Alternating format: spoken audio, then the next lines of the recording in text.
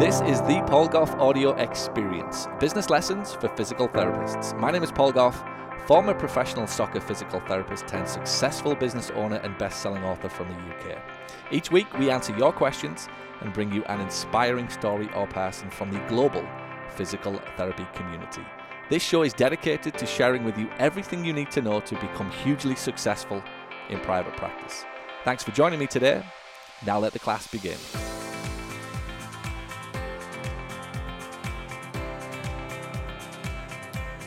All right, so let's do another CEO series interview.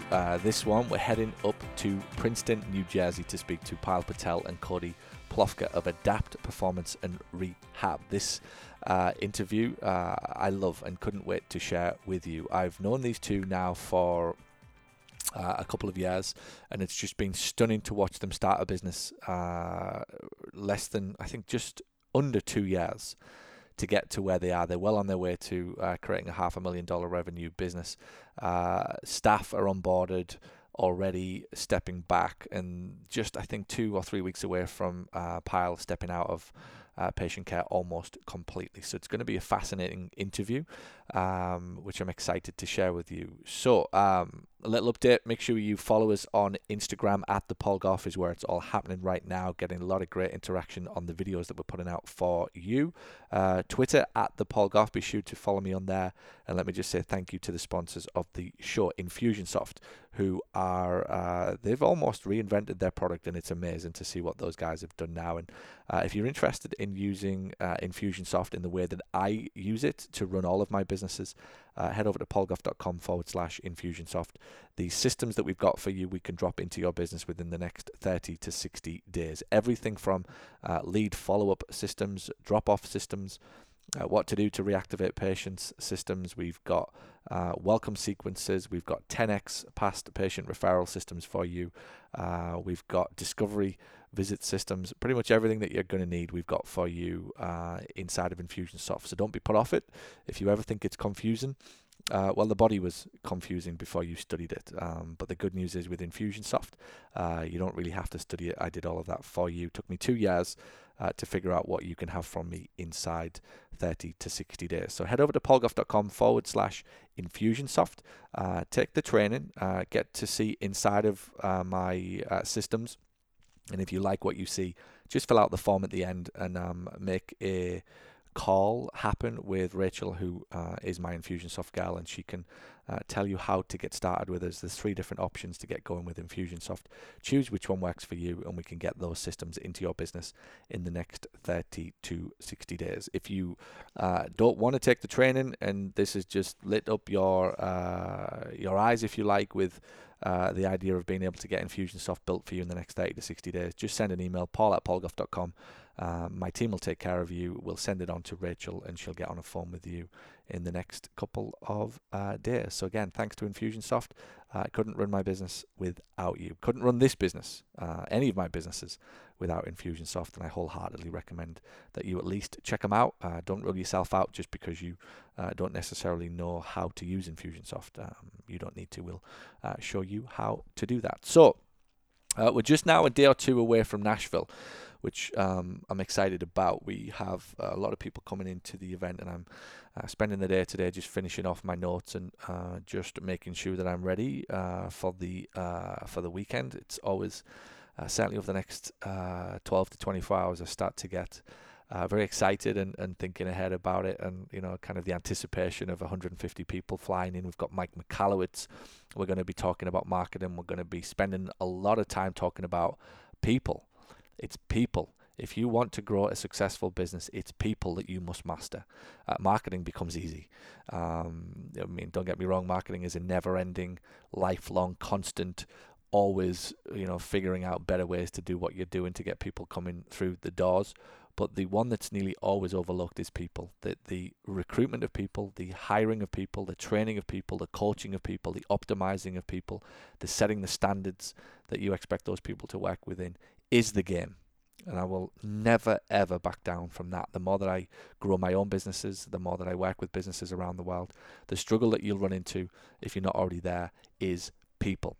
And that's what ultimately this CEO series is about. And much of the work that I do in Mastermind, of course, we cover marketing, but absolutely the conversations nearly always lead to who do I need to hire next? How do I make sure I get the right one? What do I need to do to coach them, train them, onboard them?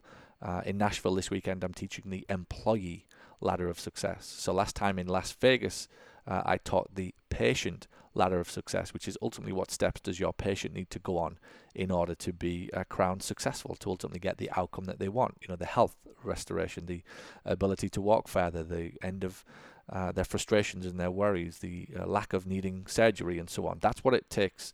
That's what success looks like ultimately for a patient, and you have to define what those steps need to look like, communicate them with your team to make sure that there's no steps missing on the ladder. And if they're missing a step, then they're not going to get the success that they want. So we taught that in Las Vegas back in March. This time around, I'm going to be teaching the employee ladder of success. So what are the steps that your new team members need to take in order to be called successful? 12, 13 weeks worth of steps. What does it need to look like at every step of the way? So I'm excited to talk through that. And then ultimately continue a conversation about leadership, something called the support challenge matrix I'm going to be talking about.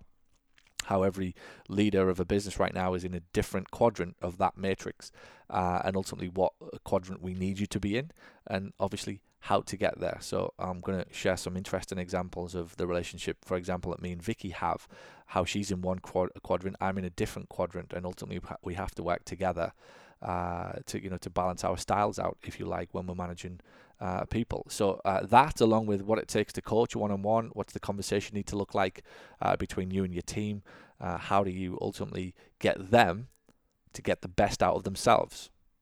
Huge distinction there. That again, if you're looking for wisdom and just slight nuances in the way that you look at your business, there's one right there. And then it's not about ultimately how you get the best out of them.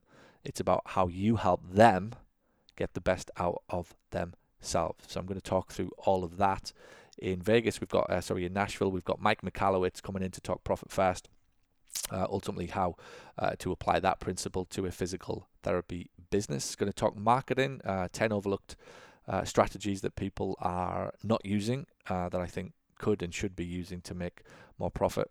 And the most important thing, we all get to hang out with each other for 2 days. There's already people flying in as I record this. There's already people in Nashville, which is great. It's just a great excuse to get the hell out of your office. And again, if you believe me on anything, believe me when I tell you that the most important part of growing a business is actually to get out of the business. That if you're stuck in that office all day, every day, you are driving yourself mad. If you are driving that same path to work every day, pulling up in that same car park, sitting in the same office, talking to the same people, listening to the same stuff, having the same conversations, watching the same TV show on a night, and having the same conversations even with your family, you're limiting what's possible for yourself. Getting out of the business and getting out of those, and this is scientific, by the way. This is not me just rah. It's scientific that you getting yourself out of your business is a prerequisite for the brain in order to expand its thinking, to expand what it's seeing. When you're in your office all day, every day, the neurons fire very, very little. When you get out and you get to something like what we're doing this weekend in Nashville, the neurons in your brain and the chemicals, the signals are just firing like 100 times faster than they would be if you're in a business that you're in all day, every day. And as a result, you see things differently, you hear things differently, you reflect on things differently, and ultimately that's the progress that you need to make. Most of the people who are heading this weekend, that's the thing that they tell me they love. They start to get excited about it a week or two in advance. It changes the way they feel. They arrive at work feeling differently. They arrive in the hotel this weekend in Nashville with 150 business owners who've got the same challenges, the same struggles. We have very different conversations than we can have with our family. We talk good things, we talk challenges. There are $100,000 ideas banded around at the bar, and that's no exaggeration. So it's paramount. If you're not going to do it with me, make sure that you're doing it with somebody. And if I ever get to meet you, I'd tell you to your face that you've got to get out of that office.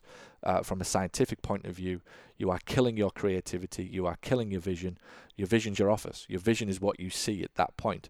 What we want to do is put you in a situation with very smart businesses, expand your thinking, expand something called your capacity threshold.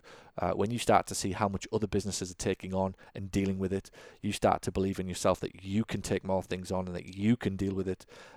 These are all of the strategic reasons for getting to events like what we are hosting this weekend in Nashville, and we do every 4 months. So that's what's happening in Paul's world. It's just as exciting for me to get there. I've got the team flying out from England. Myself and producer Jake are flying out tomorrow. So yeah, it's going to be good. And like I said, a lot to share with you now on Instagram, YouTube, and Twitter. So make sure you give us a follow there at the Paul Goff. All right, so Payal and Cody, Adapt Performance. We talked to them. They've been in business now since 2017, and they are not there yet, but they're well on the way to, in the very near future, creating a $500,000 revenue business, as well as stepping out of patient care completely. We talk about the challenges the two faced when they got started, and specifically how they picked the wrong type of patient and who they now focus on instead, that has let them grow faster and more profitably. We discuss their recent hiring challenges and the importance of getting the right office manager as early as possible. We take a critical look at the hiring mistake that they've recently made and ask what they could have done differently to ensure the next one is the right one. You'll hear my advice to my 28-year-old self with regards to hiring, as well as the importance of a CEO buying back time in order to grow the business faster than ever would be possible if you're stuck inside the treatment room for 35 hours per week. It's going to be a great interview, and if you want to follow the path to success that Payal and Cody have took with me, their learning pathway was this. Step 1, New Patient Accelerator Program. Joined the 4% Club Mastermind program immediately after, and were one of the very first into the CEO program that I started this year. It's been a wild ride for the two of them, and you're going to get to hear all about it on this episode. Let me have your comments and questions for future podcasts on Twitter at the Paul Goff. 10 is up, and enjoy the show.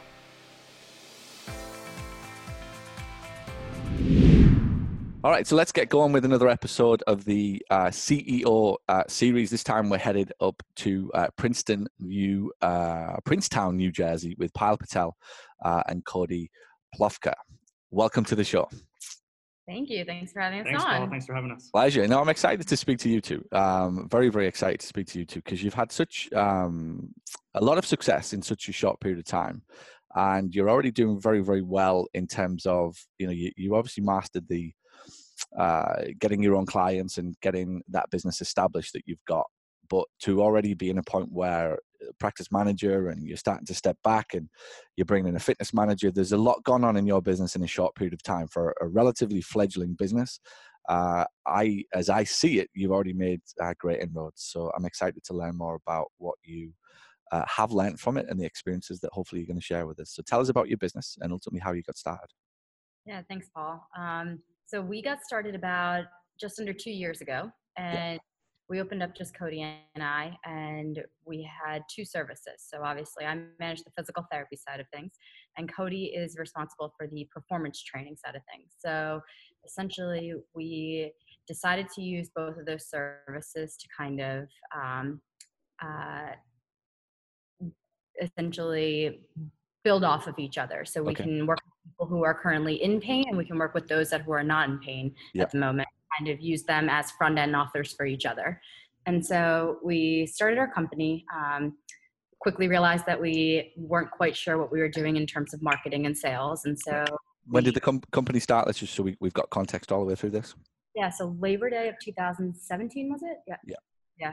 And so that was September of 2017. And I think we started working with you sometime around December of that same year. Yeah. And, I think a lot of this was just not being exposed to what it takes to really run a business. And after kind of opening up our minds to what was possible, if we kind of had the exposure to go along with it, I think we very quickly realized that it was possible for us to eventually have a self-sufficient business in which we could remove ourselves one day. We were like the perfect example of like just thinking that like clinical skills was all you needed, and if you were good, people would come to you and they would refer everyone. And we learned the hard way by seeing our bank account disappear that it wasn't the case. So we realized to do something. So saw Accelerator and spent some of our last money on it, and it was the best thing we ever did. It's funny, the number of people who've told me that. I didn't realize that the amount of people who have said when I bought your accelerator was the last few dimes I had in my account and I spent it on you. And I think, Jesus, like people put so much trust in you when when they buy these courses. It's phenomenal, really. So it's 2017 and you start this business. You are there thinking it's all about clinical skills. So who was the focus on? Tell me more about that as you got started. Where did you see the business going, and who was the patients you were trying to get in, and just how did you see the model originally play out? Tell me more about that. So I guess part of the problem is we didn't really know who we were really catered towards. On the performance side, we thought we were going to work with like just athletes. Yeah. And we kind of realized how hard that is. And even on the physical therapy side, we thought it was going to be, mainly athletes and youth athletes, and kind of realized that, there's so many challenges with that. So obviously, Accelerator kind of opened our eyes to, picking an avatar and actually figuring out who your marketing is geared towards. So we shifted towards active adults quickly, just realizing that the desire is a little bit higher. They're more solution aware at that stage. And so we since then decided our USP has now become, we work with active athletes and active adults to end pain, improve fitness and sports performance, and get them back to doing what they love. And how's that helped since you've shifted that USP? Oh, I mean, dramatically better. I think so. Like athletes are seasonal, like they're playing their sports and stuff like that. So it's hard to, have recurring revenue, especially on like a fitness performance side when people are leaving every few months. But also, I think it's so much easier selling to the person who's got the problem, who's got the pain. Yeah. You can connect on a lot more emotional level. So I think that makes it a lot easier to market and sell to them. Yeah, I think it's something that everybody has to be careful of is not to get too drawn into a pocket of people that you want to serve because you have an emotional attachment. And what I mean by that is it's the classic case for a PT is that they like to go to the gym. So they want to treat people in the gym, or they like to go to CrossFit. So they target people who go to CrossFit, or they play soccer. So they target people who play soccer. And I get that. And it's obviously a magnet towards, this is where I want to be. But what I often find is, and you see it in the group, that people start out that way and then very quickly they realize, well, these people are hard to find and they don't necessarily want to pay the bills when they do show up. And there's this other pocket of people out there that if we go after those, easier to find, and ultimately they'll spend more money with us. Yeah, absolutely. And I think we still are able to work with athletes. We just do it indirectly. We don't directly market to them, but they're still able to come to us. Yeah, and that's a good point. Is your marketing dollars, when you put time and effort into anything, you've got to be sure on the return that the ROI that you get on both your time and on your money. If you can go and find somebody who's going to spend an extra $1,000 with you every time, you will still inherit the people who, by word of mouth, in the gym, or a friend of a friend tells them about you. You're still going to get the athletes coming, but in terms of spending dollars on them, it might not be the best use of time or your money. Absolutely. So tell us about some successes that you've had recently. Things are going rapid, for you. Profit could be hiring, it could be scale, it could be reduction in hours. Tell us about some of the successes that you've had recently. I think first and foremost, the biggest success I think we're having right now is having some sort of vision. Yeah. So I think we're able to kind of step back and have an idea for where we'd like this year to go. Okay. And a lot of that is putting the right people in place. And so we've developed a strategy to start to get the right people in place in terms of front desk, and then staff in terms of the performance training side, and then the physical therapy side. And we're currently in the process of putting all the right people in place. So we've got our performance manager who just started recently to take Cody off the floor entirely so that Cody can just focus on all of the behind the scenes, we'll say marketing, front desk type stuff. And then we hired a physical therapist who will start within the next month. Give us an idea of your team right now, how it looks right now, and then we'll maybe dig into where you want it to be in the next 12 months. Yeah, so right now, we actually just parted ways with our front desk office manager. So we're actually looking to fill in that role where I'd say decently far into the hiring process, so hopefully we'll get somebody in soon. We've got Cody as director of performance training, also handling all the marketing. Yes.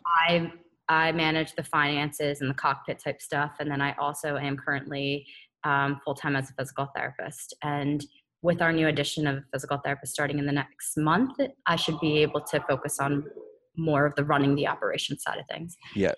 And then we also have another part-time performance coach as well, who just to cover the hours.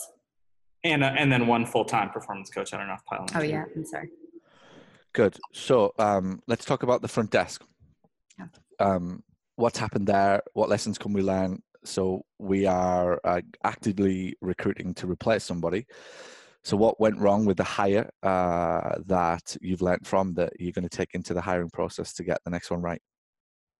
So I will say this was not our first time hiring for that position, and each time we get better and better at it. You're terming it is this the practice manager role or front desk? Office manager, yeah. Office manager, yeah. Before CEO, like we were always looking at it as like we don't have the money to get a full time, so let's just get a part time, desk person and train them best we can. And we realized the error in that because it is a really skilled position. It's one that we realized is one of the most important positions in our company. So it's you help us see like it's what you miss out on by actually not having the right person. Yeah, is really expensive. So we definitely did get it closer this time around. We made sure we had someone with previous sales experience. We made sure that they were comfortable on the phones, and it was someone who we really thought had the skills to be able to handle our nurture process. And there were definitely periods of success where it worked out, and then there were also times where maybe it was a little bit too overwhelming, or maybe just didn't quite have the skills. Yeah. So we did learn, over 90 days, we definitely did learn a little bit more of what needs to happen on a training and onboarding side from our perspective, what we can do better. Because Pyle and I had like a lot of, we have a lot of this in our heads, but we didn't really know how to communicate or really create systems for it. So kind of what worked for us in the past didn't really work for the future. So we did see, a drop in numbers, which I know is a little bit normal when other people take over, but more than we wanted. So, going forward, we kind of know like what the training has to look like and what the systems have to look like to make sure the person's actually set up for success. I love it. The office manager role, practice manager role, whatever you want to call it, whatever anybody listening wants to call it, is ultimately, as I've watched this CEO program that we're involved in play out, it's the missing link for most people in their ability to grow a business, in that they're getting sucked back in constantly when front desk people leave, or PT leaves, or the biller leaves, or whoever. And it usually means that the owner of the business ends up getting sucked into tasks that they just shouldn't be doing. I'm not saying you shouldn't be involved in hiring, but I don't believe you should be involved in the hiring process tactically by putting things up online and even doing the first phase interviews and scheduling times and going back and forth with, can you come at this time, and all that type of stuff. You just lose so much time in the hiring process that actually limits the likelihood that you'll get the hire right, because you'll end up just rushing it because you've got other things to do. So by having a practice manager, an office manager in place, someone who's strong, confident, gets the kind of finance side of things, not necessarily at the analysis level, but certainly is strong enough to be able to kind of accumulate the data for you, if you like, can handle phone calls, can handle objections. I think if you get that person, and I'd liken them to a quarterback in a game of football, that ultimately they are the ones who set the play for everybody in the business. And the more that I look around the community that we've got, that's the one single thing that if I could wish anybody to have success in that role, when you get that right person, you've seen it with Jake Burnham, you've seen it with Kevin Vandy, you've seen it with so many people in that group, Paul Jones. When they get that right, that is the catalyst to many things. And equally, if they don't get that right, and for many they don't even have one, and this is kind of where I'm trying to go with the conversation, is ultimately understanding the difference between somebody on front desk and somebody who can run a business for you, somebody who can run a practice. It just wells apart. And yet they're not that much more expensive to get somebody with good office, kind of supervisory skills, who's led a team or supervised a team of 3 or 4 people, who just gets and understands that people do actually have to spend money for a business to exist, and so on. And getting that right is just super important. If I was to probe you, and so I'm going to push you. It's very easy for us to always conclude that we got a bad hire and that the person wasn't right. What have you learned about yourself in that process? What could you have done better, do you think?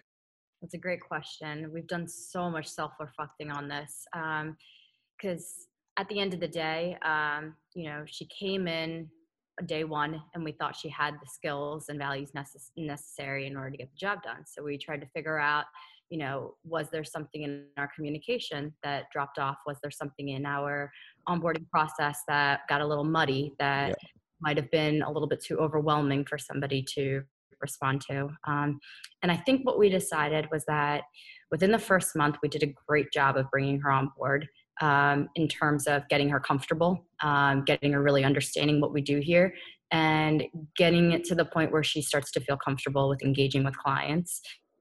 The issue later on became that she was having a hard time having conversations about finances with people. Okay.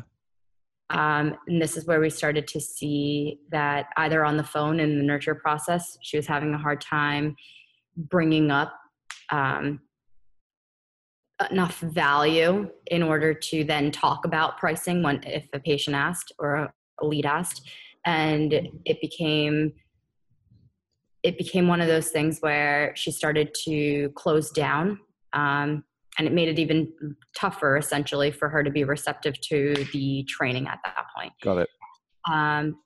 And looking back on it, I think the biggest thing has been to give enough clarity up front and give enough organization to our nurture system. So that way, once all of that is said, that's basically the value building right there. Once she's got enough value, the second part of the piece where you start to talk about pricing should be the easy part at that point. Yeah.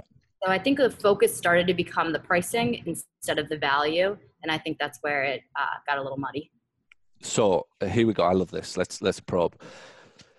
As I listen to that, I think when I hear anything like that, and I've seen it in my own business, I don't think any amount of training and any amount of processing and any amount of binders or one-on-one training with somebody can really help them if they are not comfortable with money conversations. And it's either something that people have and they don't care about it. You've probably heard me use my sister as an example many times, where somebody like my sister would be your perfect front desk office manager. She's a front desk person or an office manager. She just doesn't give a shit about money, right? In any way, shape or form. She has zero respect for it and has no emotional attachment to it. Therefore, if she had to ask a question or had to tell somebody this is the fee and here's why it's worth what it's worth, she wouldn't blink an eyelid. She just wouldn't even consider. You could tell her that it's $500 and she'd just look the patient in the eye and say, it's $500. How do you want to pay her? Like she wouldn't have that emotional attachment. So what we find, and as I listen to you speak, I'm writing down one word, which is history.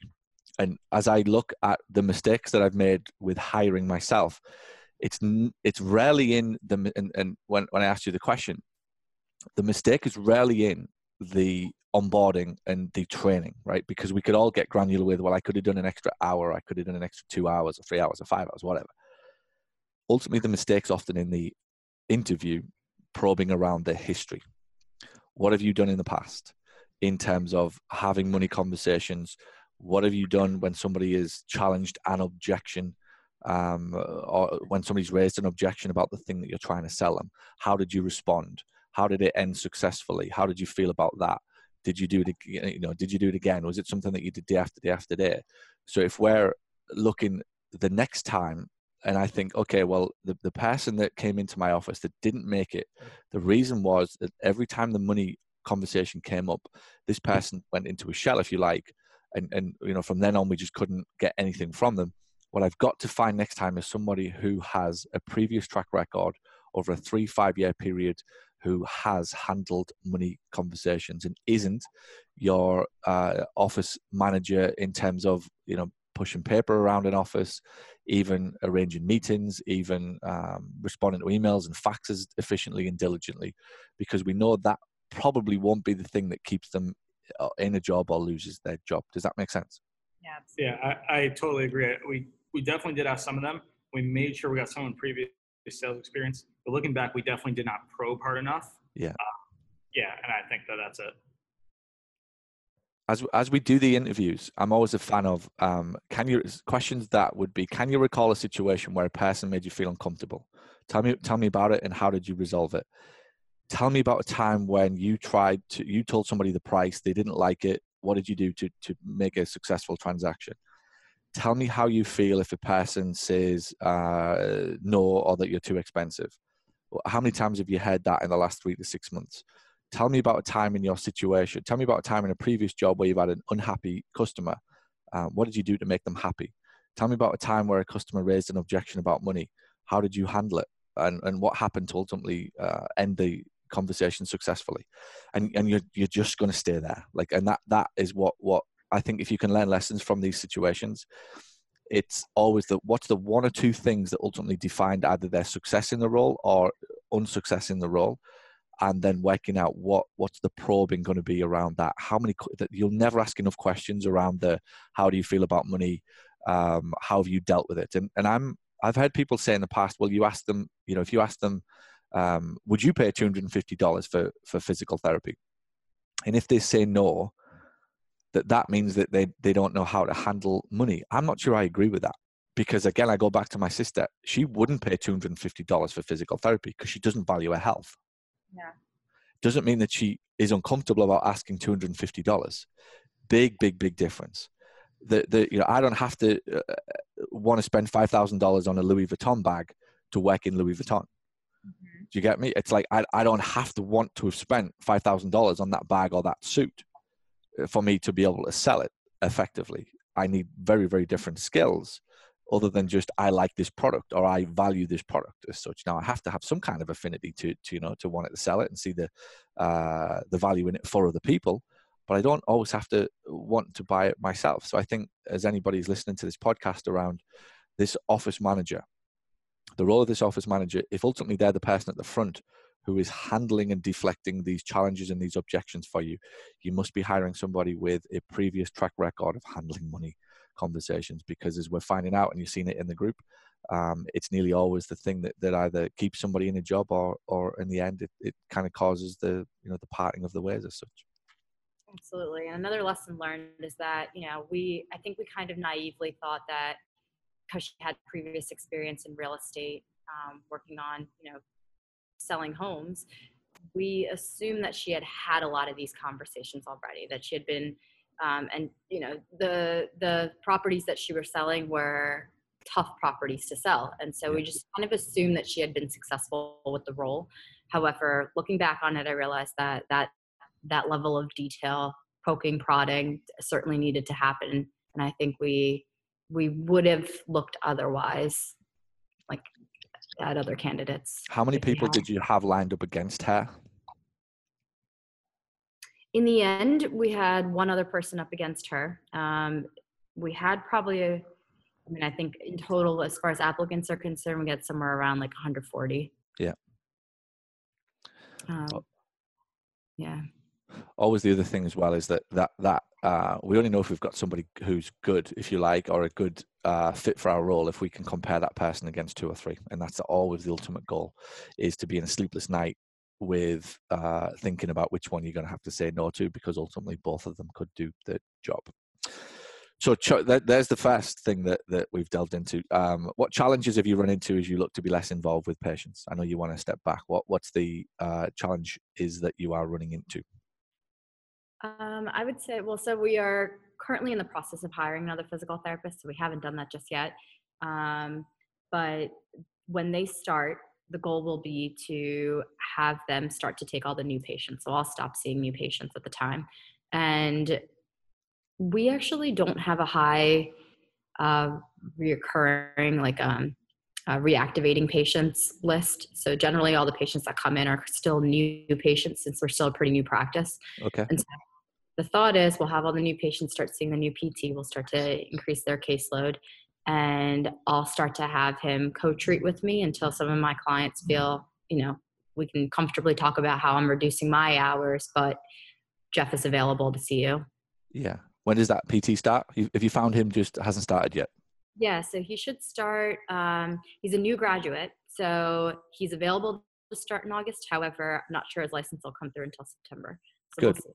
What was the thought process behind a new grad?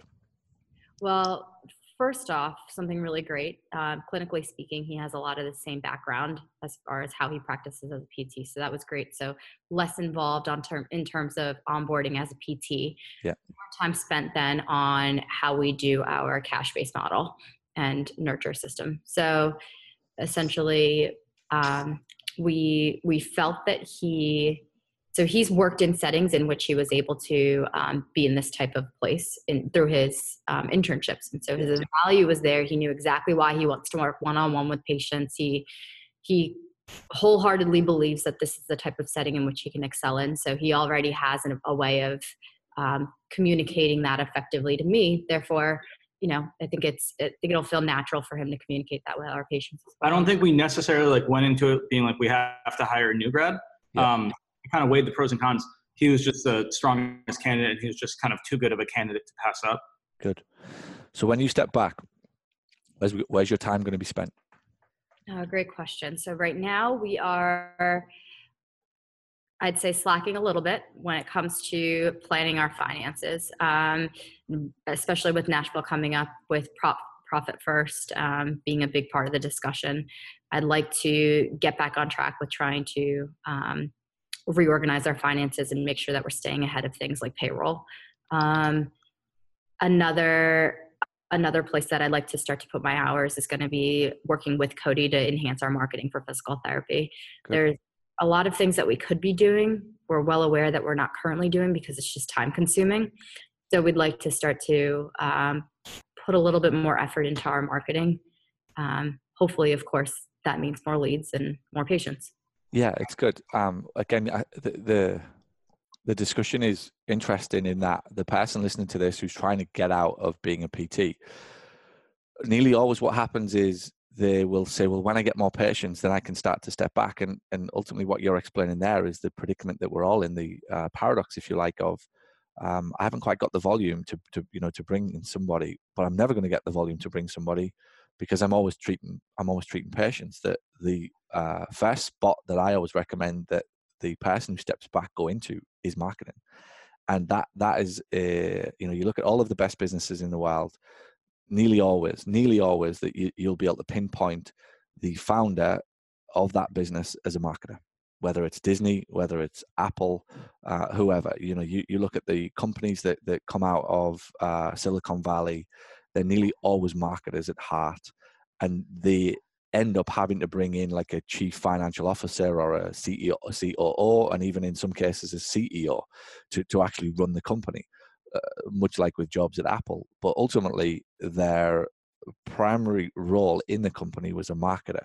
And I'm yet to find a business that exists or grows without the business owner spending some time, significant time, in the seat of marketing to at least get it off the ground to the point of it being independent of them, and then being able to bring in people to potentially do the marketing and or then replace themselves in the finance department, in the chief operations department, and so on and so forth. So I think that's a good plan you've got. And I'm going to go back to something that you said earlier. The focus on reactivating the past patients or getting referrals from past patients. It's such an overlooked. I'm going to speak about it in Nashville actually this weekend. It's such an overlooked idea that the pursuit of more new patients is a rabbit hole that many people can go down, and they're thinking that all of their problems will be solved if I can get an extra 6 calls from Google or Facebook or whatever, and to a certain degree it would be. But the thing for everybody to understand is that there comes a point in your business where you spend your $500 on your newspaper ad, or you spend $1,000 on Google, and you literally can't get any more juice from the squeeze.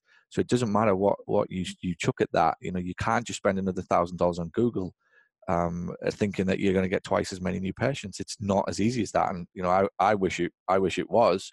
That what has to start to happen is once you get some form of rhythmical acquisition of new leads coming through the door. So you've got some trickle of Google, some trickle of Facebook, newspapers, whatever it is that you do in your community events.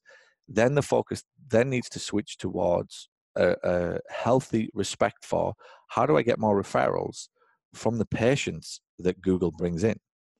So instead of trying to get more from Google, it's how do I get more from the initial patient that Google brought in for me. My mentor calls it getting literally 2 from 1. It's the minute that somebody comes in through your Google ad, you can multiply the ROI within a week because that person was able to bring somebody to you. And I think that is just a focus that people need to be aware of, that it isn't always just a ruthless pursuit of more front end leads. It's how do I get that one lead to turn into a patient and ultimately then bring their family, friend, colleague, whoever to the business. And on the reverse, what you normally see with the big insurance-based, big insurance clinics who have got referrals from doctors, when those referrals from doctors dry up, they may have a past patient list of, let's say, 5,000 people over a 10-year period or however long. They exhaust the referrals things. They're just constantly doing workshops. They're constantly asking their past patients to come back. They're constantly asking for referrals. And in the end, that pool of people dries up. And their focus needs to switch to the front end stuff, the stuff that I taught you in Accelerator. So there's always that game we're playing all the time as a business owner. It's never about one strategy. It's about being critically aware of when the strategy needs to be modified, changed, switched, flipped, focused. This quarter needs to be on past patient referrals. All right, good. At the end of the year, we're going to really go heavy on new leads because it's just a great time. And my caveat on all of that, and as I sum it up, is that you can only do that, you can only think like that when you actually have time to think, i.e. like a CEO, like a leader of a business. And instead of haphazardly thinking we just need more patients and just looking at any way possible to get somebody through the door, there's actually a well thought out plan and a strategy in place to go, our big focus this quarter is on referrals from past patients because it's summer and the athletes are not around, or the snowbirds have gone or whatever, depending upon where you are. And then towards the end of the year, we switch from past patients to looking at front end patients. And if you start to think like that, it's stunning how much more success you're going to get in your business. Yes, it's absolutely true. And I completely agree with you. It's something that all that analysis can happen if you have the time to truly analyze it, and really think in terms of your perfect patient and, when are they available? How are they available? What does their network look like? And that kind of stuff. Time is your greatest gift as a business owner. It is the greatest thing on earth, and it's the thing that most people are missing. It's like gold right now for anybody listening to this podcast who is running even a 3 to 5 person business. Time is not your friend, and yet the only way that you can grow that business is with time to think and to reflect, to analyze. And instead of having 9 or 10 things to do on a list, you take an hour to figure out which one is the most important. Pick one major and end up with 2 minors that are all completed, and at the end of the week you've gone home and your business is moving forward. But for most, their head is literally figuratively up their backside, constantly putting out fires, treating more patients, and you cannot grow. You can keep a company alive like that, but you cannot grow a company like that, and that's the big difference. Tell me about what you've learned about leadership since you've started to hire people. What have you learned about yourselves in that department? It's a great question. I think the biggest thing I've learned about leadership is that it comes in many different ways. Yeah. We've certainly employed, and we currently employ, many different types of personalities, people that respond to different types of things, and people who want different types of mentoring. And so the biggest thing that we've learned is being open and receptive to how people learn. We've also started to become a little bit more diligent with making sure that we're consistently checking in on people, scheduling meetings that occur consistently so that we can we call it the same page meetings, where we're trying to kind of make sure that everybody's communicating effectively, that we're all working towards something similar. Tell me about them. How do they go? How do you hold those meetings? Yeah, so they're done at the beginning of every week. It's weekly for an hour. Monthly meetings occur for 2 hours, and quarterly meetings are for 3 hours. And we just kind of first go over a recap of the week before for a weekly meeting. And we'll start to talk about the direction we need to take the current week in order to hit the goals that we've set in place for the month and ultimately the quarter. And I guess ultimately the year, really. And what we'll do is we'll kind of start with a recap of the past week, and then we'll talk about cockpit a little bit and talk about where our numbers currently exist in comparison to where they need to be. And then we'll start to talk about what can we do to support that ultimate goal. So marketing efforts, sales, what do we need to work on? What do we need to focus on? What do our numbers suggest is currently needing attention? So most recently, while we did have our previous office manager on board, we noticed that our arrival rates were plummeting. So we normally had 95% arrival rates. People would always show up. And then this past month, I think our arrival rates went down to about 45%. And we needed to take a step back and figure out where that was, because that right there was our revenue for the month. Yeah. And so we needed to take a step back and figure out why people weren't coming. And that is when I think we really understood if we had the right person in that role or not. But I think from that process, we learned in terms of leadership, what we needed to do to effectively turn that around, in terms of literally spending the time and teaching and supporting our office manager. And so what we did is we decided that we needed to fully hash out our nurture system, and from beginning to end, full in-depth psychology of all the different types of leads that we might get, where they might be in terms of the process, what they might want to hear, what they might not want to hear at certain phases along the way, and how to properly guide them towards where they want to be, so much to the point where when we do book them for a consultation, there's no chance that they're not going to show up. And again, like Cody said, a lot of this was in our head before. In terms of Cody and I, we just kind of felt it out, knew what we were doing. And a lot of it was just, time for us. But for our office manager, someone who hadn't been practicing this for a while, she definitely needed the guidance. And so we asked her what she wanted. She said, let's sit down and hash the whole thing out. We said it was a great idea. So we did it. In turn, what ended up happening was I think it created a little bit too much overwhelm, because I think what happened is she realized how in-depth this could get. Yeah. But, it did help us a lot in understanding where do we need. How do you get them on board then? Tell me about that. How do you, because this concept of accountability is something that we speak about all the time in the mastermind program, that ultimately, if you want to grow a business, you need to hire people who are accountable. But at the same time, it also makes people feel vulnerable and weak and just exposed to the fact that they may not be as good as they thought they were. When a boss comes in and says, hey, these are the numbers and this is what we want to hit, you usually get pushback that is, oh, I don't like this. A phrase I heard recently from a client who lost a staff member, and it was something like, you've changed. It's now all about the numbers, and you're more concerned about the performance of the business than anything else. And I looked at her through the camera and said, "What? And you think that's a bad thing? Like, she's actually just giving you a compliment there, like, because that's how you run a business.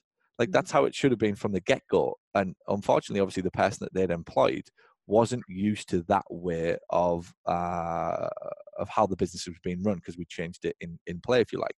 So how have you got your staff to accept that you are now having to track numbers and you do have a standard that you want them to achieve, and it may not be always hit and they may feel uncomfortable about some of the conversations? How did you get them on board? I think it starts with the hiring process and making sure that it's not something that's new to them, that they actually have been held accountable before. Yeah. So we definitely want someone who has been accountable. So, we asked the question, tell me about a time when you've been held accountable for some numbers, and then tried to dive deeper into that. And then when the onboarding process starts, like starting with that, like that'll be like our second day onboarding. So showing them, their scorecard and what numbers they will be accountable for. Yeah. And introducing that kind of, if we start with it, it kind of shows the importance of it right away. Show them, we kind of break up, our company into, like acquisition, conversion, and retention. Show them kind of who does what. So like they know what my numbers are. They know what numbers Payal is going to be responsible for. And then they also know what numbers they're going to be responsible for, or held accountable for. And then, kind of talking to them about like what the plan will be, say if we're not at them, because we don't expect them to be there right away, but obviously over 90 days, we do want to get there. So we haven't gotten any pushback in terms of like, why are you tracking these? You just care about that. The one thing that we've noticed is that we have had a few people resign that we were probably thinking were, ready to get off the bus, and we were probably going to talk to them at either their, 1 month or 90-day period and kind of set a game plan in terms of like, hey, we're not, we're not where we need to be. Like, we're not blaming you, but let's use this as an opportunity to come up with an improvement plan. And, we're going to hold you accountable over the next 6 weeks. However, I think they felt that was coming and might have felt like it was too big of a task, or maybe they didn't want to face it and kind of took themselves out of the role. Fabulous. So, what else can I ask you about that we would love to? What about staff? What about staff that you've had who are struggling? How have you helped them? Tell me about that. What does the coaching conversation look like? How did you recognize when somebody hasn't been as effective as you would like, and what did you do to bring them back up?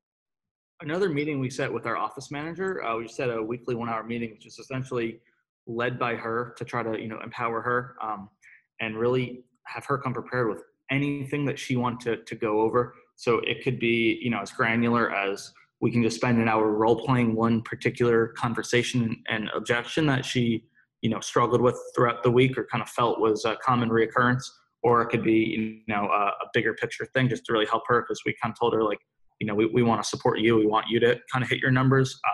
And, it's kind of really up to you to tell us like what you need, and we'll just let you run it, and we'll just kind of give you whatever, support or role playing during that meeting. So I definitely think that was really beneficial. Good. Time commitment to marketing. How much are you spending right now, and what's working for you? So we hired full-time coach to pretty much allow me to market full-time. Yeah. And her, so she's been here about a month. First, month and definitely first like 3 weeks were a lot of onboarding. So I was probably doing maybe about 10 hours a week. And then pretty much right out of about a month period, our office manager resigned. So I've kind of picked up the sales and nurture process, which I'm probably doing 10 to 20 hours a week on. So it's not where I'd like it to be. We'd like it to be, pretty full-time in terms of 20, 30 hours a week. Right now it's probably sitting at about 10 or 15. Yeah. What's working for you? Yeah, I mean, in terms of marketing, we also have been starting to branch back out into in-person events as well. We, for a while there, were just kind of relying on online marketing, which had been working really well for us, and it continues to work well for us. But we're trying to use this opportunity as we're trying to grow to vary our marketing sources. So we got newspaper ads going out right now as well. But our biggest thing for physical therapy, we just run monthly workshops, really all filled by Facebook. Yeah. Last month, we probably got 30 leads for it. So we usually get, about half of them to show. Usually half of them will book a DV. So it's usually good for 2 to 4 patients per month just from there. Big thing for the person listening to this to understand is I'm all for workshops. And what must be understood is I have in a previous podcast been critical of workshops, or it could certainly have come across that way. But my criticism of workshop was really that when it's your only source of patients, it's dangerous. And if that's all we do is announce that we're running a workshop, which a lot of people think that that's all that's involved. Critically, if you listen to what Cody just said there, they use marketing to fill up a workshop. And that's the big distinction to make. A workshop is not marketing. So oftentimes I'll ask people on calls and they'll be like, yeah, our marketing's all workshops. I'm like, all right, but that's not marketing. Like that's the activity. That's as close to a discovery visit as a consultation. That's almost the sales aspect. So workshops are not marketing. Marketing has to go on in order to get people to come to a workshop that then ultimately sells them into a discovery visit. And if we're using Facebook or Google, website, affiliates, joint ventures, whatever it would be, all of those things must go on as well. What's the biggest challenge that you've had with running your company? I would say it's got to be the people. I think it's the finding the right people that you want to bring on board, that people that are fully bought into the vision of the company, people who have the right skills that they need, especially at the stage when we have so few employees. Each person needs to kind of be okay with being held accountable, and they've got to be able to be in that like chameleon type mentality where they're able to pick up on every little thing that needs to happen, kind of acting as a glue if needed. And I think that it's tough to find those people, and everyone can kind of say it upon interview that they'd love to do that type of a thing. But really when it comes down to it, I think that's probably the toughest thing when it comes to starting a small business. and hopefully getting it so that way you have the right people in place so that way you can eventually remove yourself. The hardest thing, and the lesson that if I was to go back and tell the question of what would you tell your 28-year-old self, 10 years ago, what would I tell myself if I was starting a business? I'd tell myself this: hire less people, but pay them more. And what that means is, instead of doing what most people do, which is find the cheapest version of the person that I need, and in most cases it's a part-time front desk, because I don't really want to have to pay $40,000 for somebody to do that full time, who might be in a supervisory kind of role and is actually the person that I need.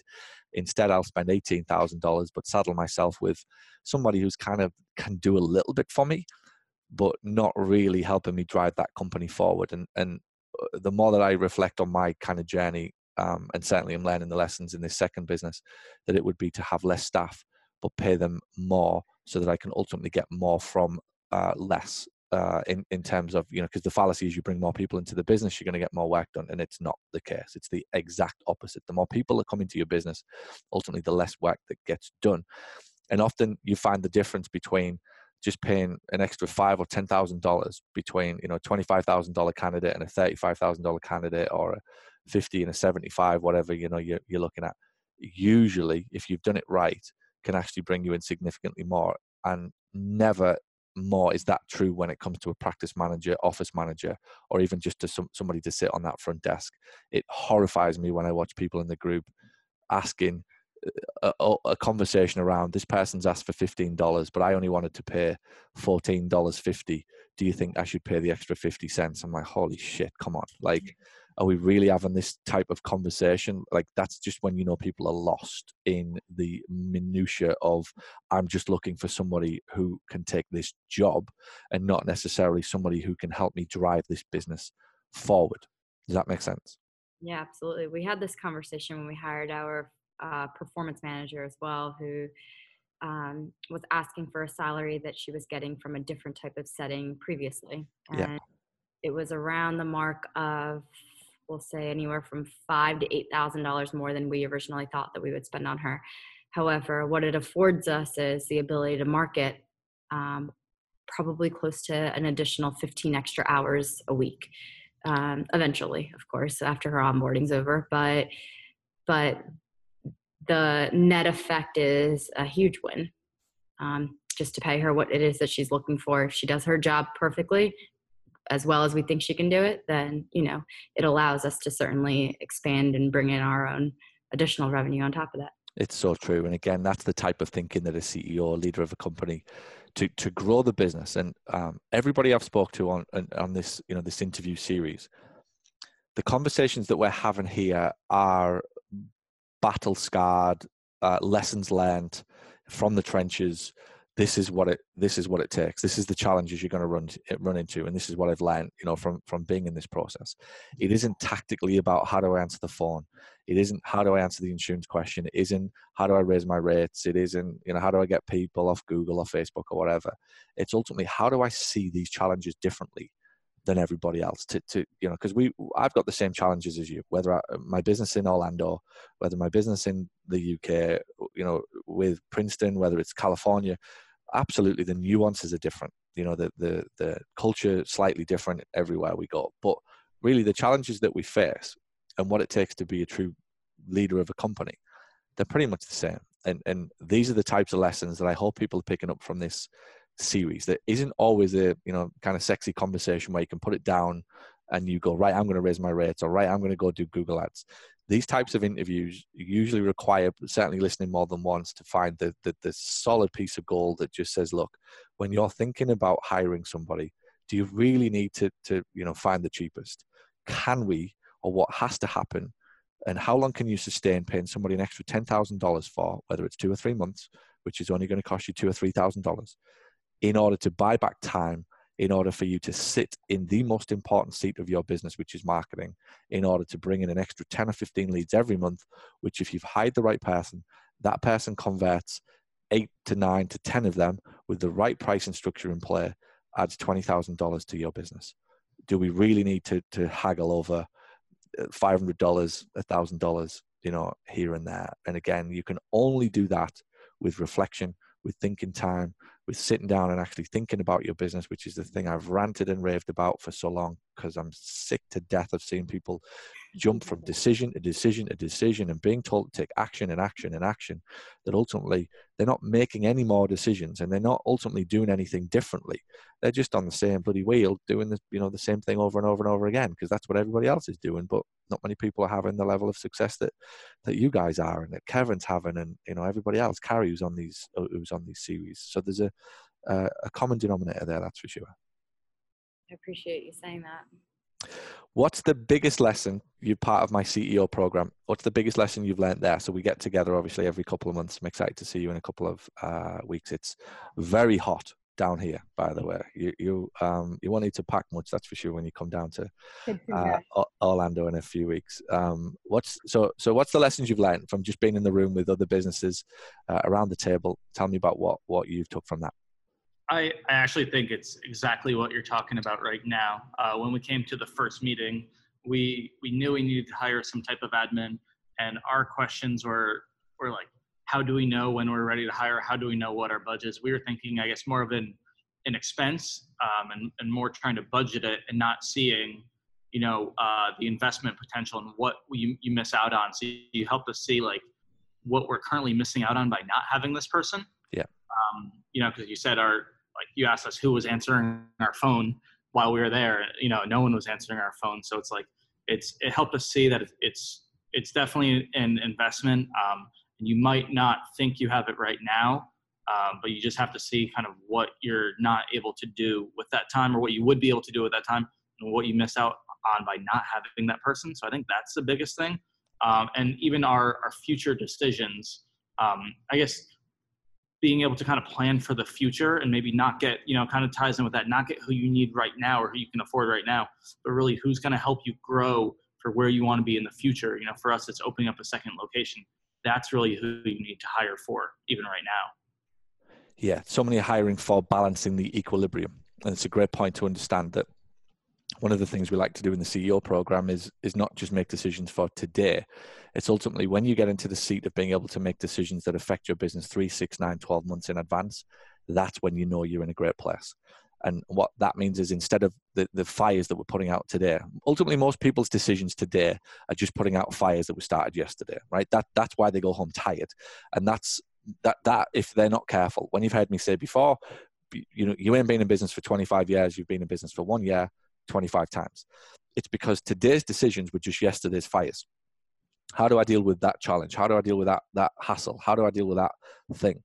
What we want everybody to be in, and why I created the CEO program, was ultimately, how do we get you into a seat where we can sit down and think about your business and make decisions that will affect you in the next 3, 6, 9, 12 months. So we are forward thinking, we're forward planning. We're not always going back trying to fix, fires in the past. It's future pacing and protecting the business by what I would call growth through risk mitigation. What's the biggest risk to the business? Well, the biggest risk is in not hiring at all. What's the other risk? The risk is in hiring somebody who's inappropriately qualified because you wanted to save $3 to $5 an hour, which ultimately might cost you $100,000 every year. That's the types of discussions that really go on at that next, that next step, so that you're thinking about what you want this business to look like in 12 months' time. Reverse engineer that process to what needs to happen at every step in order to be, to be the position that you want to be in 12 months' time, whether it's with hiring, whether it's with numbers, whether it's to have that business scalable so you can start your second and third premises. And as we discussed with you guys, and there's a few people in the room who are, I've done well out of the first clinic. I'm thinking about hiring a second. I'm like, it's not going to happen because you don't have the right 1 or 2 people in play to be able to allow you to go focus on a second one. The first business will fall apart if you go off now and try to start a second or a third business without a rock solid general manager, practice manager bossing that business for you, when you're not around. Yeah, absolutely. I think I was just going to add to it what you said about what is the biggest lesson that we've learned from CEO. I think another big thing that I've learned is that, your problems don't go away. They morph and evolve into more complexities. So essentially, what we thought were our problems the first time around when we first came down to our first CEO meeting were such small scale, trivial, short-sighted type things. And now where we're trying to go with our business is more of a overall vision, in terms of where we'd like to be years from now. Yeah. And so you start to think in terms of big picture, which is, I think, probably the best thing about joining CEO Mastermind. Yeah, it's good to hear that again, it's part of the deal, if you like, of being a CEO and a leader, is not to get stuck in the minutiae. That's what practice managers are for. That's what supervisors are for. Like, that's their job. That's what they love to do. I've got Sophie in my office here. That's what she relishes. She relishes the day-to-day doing of things and just sorting out a mess or dealing with a challenge or something tactical. Where when I have to get involved in those conversations, it makes me sick, like physically. I'll do it, but it's not where I want to spend all of my time. My time is best spent thinking about what the company is going to look like and mapping out the next hire, and then who we're going to hire after that, and how will I know if that hire was a success, and what am I prepared to spend in order to get what I want. Those are the jobs of the CEO. So last question, I'll let you go. Knowing what you know now about your business, what would you do sooner? Oh, great question. Probably hire. I always know when it's a good question when you go silent. I think probably hire, because we were waiting for the right time to hire, and it would probably be hire a full-time person, because we talked about we were kind of worried about that. But seeing what happens when you do buy time back, and when you do buy someone who can actually be doing the day-to-day and make it a worthwhile investment. Not only does it make you a lot less overwhelmed when you're not actually having to answer calls all the time and do everything. It allows you the time, but also like the clarity to actually think. Yeah, I would agree. I think we waited a lot longer than we needed to, and for that reason, we kind of delayed the effect, which was the consistency at our front desk. Love it. Love it. All right. Thank you for your time, guys. Where can anybody listening find out more about you? Give us your website and any social handles you've got. Yeah, so our company is called Adapt Performance and Rehab. And like you mentioned, we're located in Princeton, the town right over in Lawrence Township, New Jersey. And Cody and I are both on Facebook as well, so feel free to message us. Yeah, I was telling you the story of how I ended up in Princeton, which was the train station, Trenton, I think I was at. How far from Trenton are you? Just a couple of miles?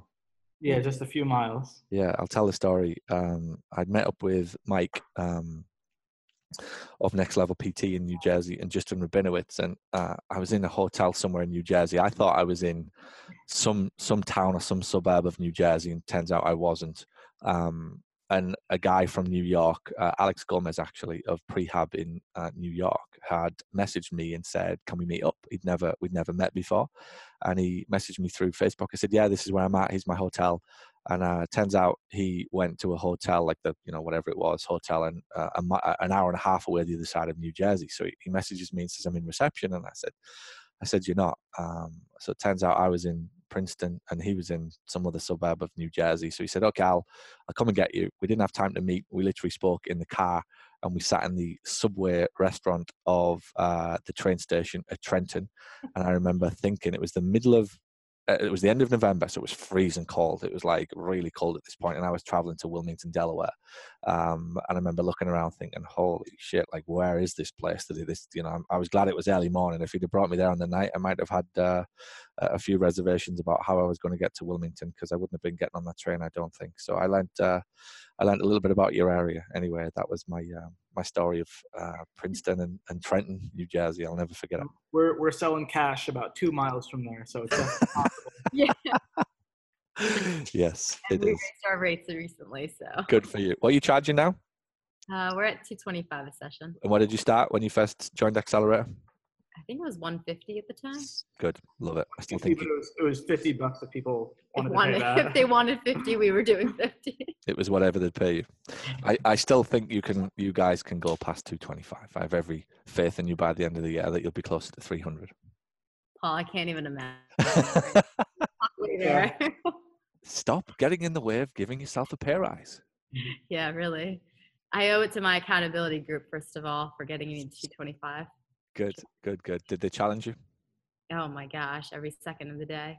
Good. It's what you need. We all do. We all need that level of accountability to force us through to do the things that we know we needed to do in the first place. I bet you kicked yourself the moment that people started saying yes. I used to do it all the time. I'd raise my rates and then I'd think, oh shit, I'd get the calculator out straight away and think, if I'd have been doing that for a year, I'd have had an extra £50,000 in the bank at this point. Someone told me, to put it into perspective, they said, you just missed out on all the money that you pay Paul every year. I'm like, like I never thought about it that way. There you go. There you go. If you don't take the advice, it costs you. If you don't, it costs you. But good, well done. I think you two are doing amazingly well, and I was very excited to do this interview with you. You've done incredibly well in such a short period of time in every aspect. I love working with you guys, and I love being in the CEO. And I will point this out. We've got 27 people, and I'd put you in certainly on one hand as the people that I really, when you speak, I sit back and I start to listen. You've got some incredible insights and lessons learned for somebody who has only been running a business for 2 years. You guys come up with some stunning, not tactical answers, ways of seeing business and just the hiring process and ultimately what people are needing to think like, if you like, for what it takes to run a business. And you're a true credit to the community. I know people absolutely love you. They're going to love this interview, and both of you just keep doing what you're doing. You're making great strides towards building something very special over there. Well done. Awesome, Paul. Really appreciate it. All right, good. Have a great day. I'll look forward to. I'll see you in Nashville in 2 days' time for a great weekend. All right, we'll see you soon. Okay, thanks, guys. See you soon. Bye.